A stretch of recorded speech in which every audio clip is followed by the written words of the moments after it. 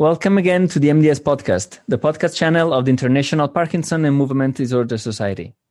Today, we will be speaking with Dr. D'Amico from the Neurology Department of the Luigi Vanvitelli University in Naples, Italy. She is also a PhD in neuroscience.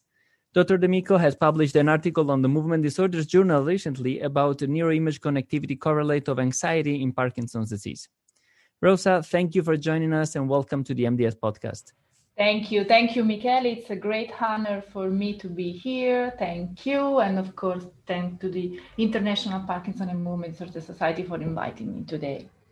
Well, great. Let's start by introducing the problem from a clinical viewpoint.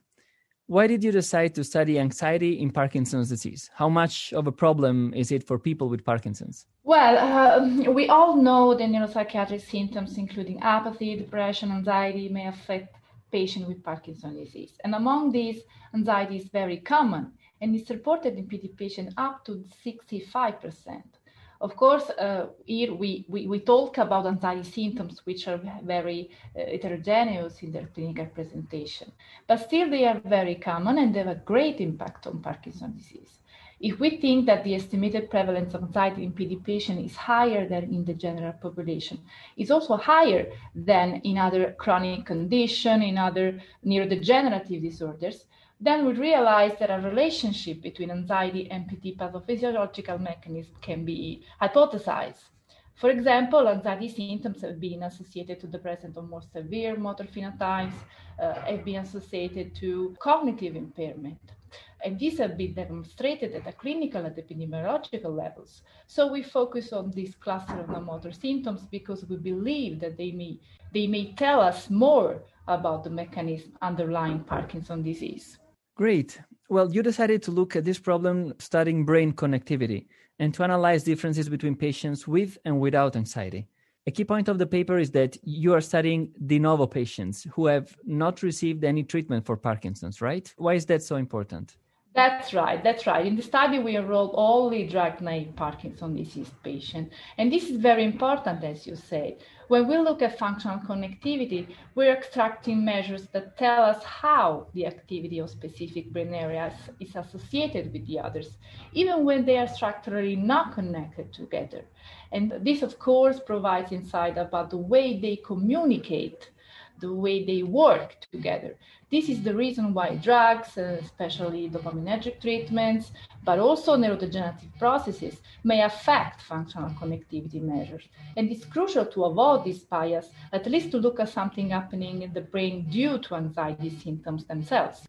Okay, so having gotten rid of all these possible biases, can you summarize the main findings of the study? As I said, in the study, we apply racing-safe functional MRI to study the neural correlates of anxiety symptoms. But how it works? Functional MRI is obtained from specific MRI scans. They are sensible to the levels of the oxygenated hemoglobin, so they measure the hemodynamic response associated with neural activity. This response increases when the neural activity in the brain area increases, because the brain area consumes more energy.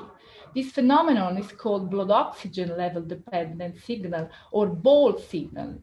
During the last years, we realized that some brain areas present a very highly correlated fluctuation of the BOLD signal over time. So their activity changes in the same way over time, even though those areas are not anatomically connected together.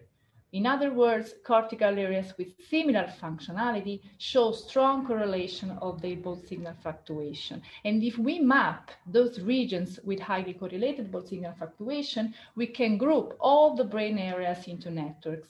Functional connectivity within and between these networks seems to be crucial to prepare future motor and cognitive tasks.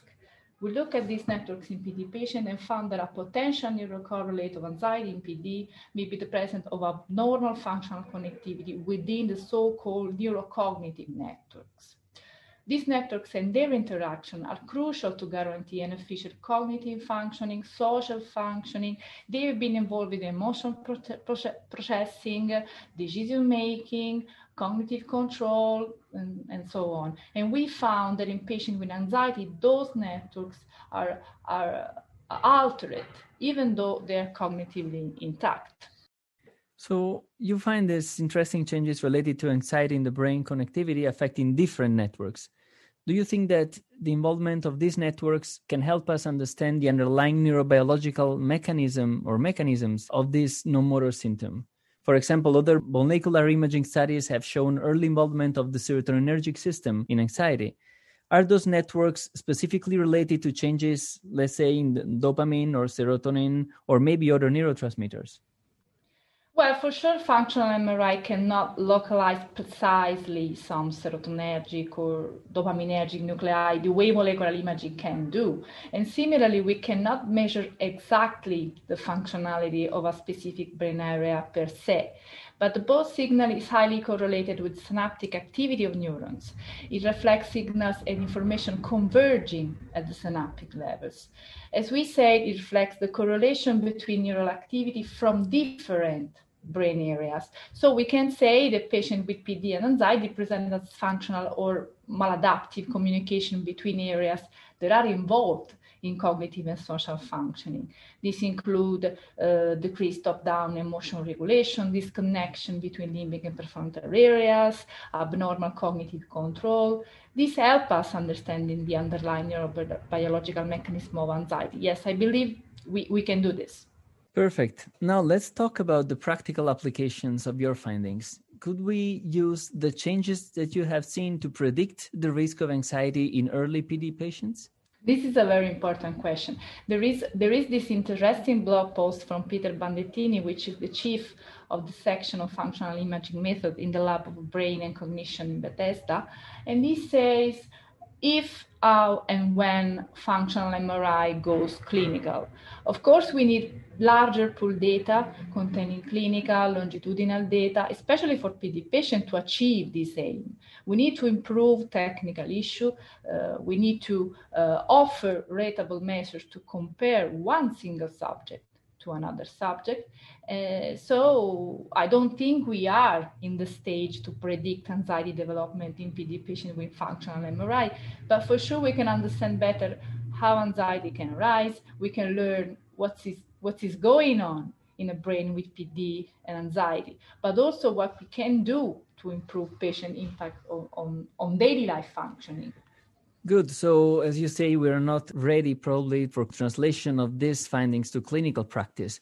Another thing that you suggest in the paper is that these changes may be used as a biomarker for clinical trials. Have you looked, or do you plan to look, how medication affect the functional changes that you have found? Yes, this is something we are working on. One of the most relevant issues related to anxiety in PD patients is the evidence that the available treatments are not effective at all to improve these symptoms. And maybe this happened because we actually don't know very well which is the real mechanism to target in a Parkinsonian brain with anxiety. Pharmacological studies have been conducted mostly on patients without neurodegenerative disorders, and this may change a lot the effect of psychoactive treatment. If we look at the effect of drugs on these networks correlated to anxiety development, we maybe can improve the way we treat these symptoms in PD patients. Or at least this is what we dream to do, to aptly advance techniques to help people with Parkinson's disease in the lifetime, in the daily living. Well, great. I think those are very interesting findings. Thank you again, Rosa, for being with us today. Thank you, Michele. We have interviewed Dr. D'Amico on the article Connectivity Correlates of Anxiety Symptoms in Drug-Naive Parkinson's Disease Patients, published on the Movement Disorders Journal. Thank you all for listening.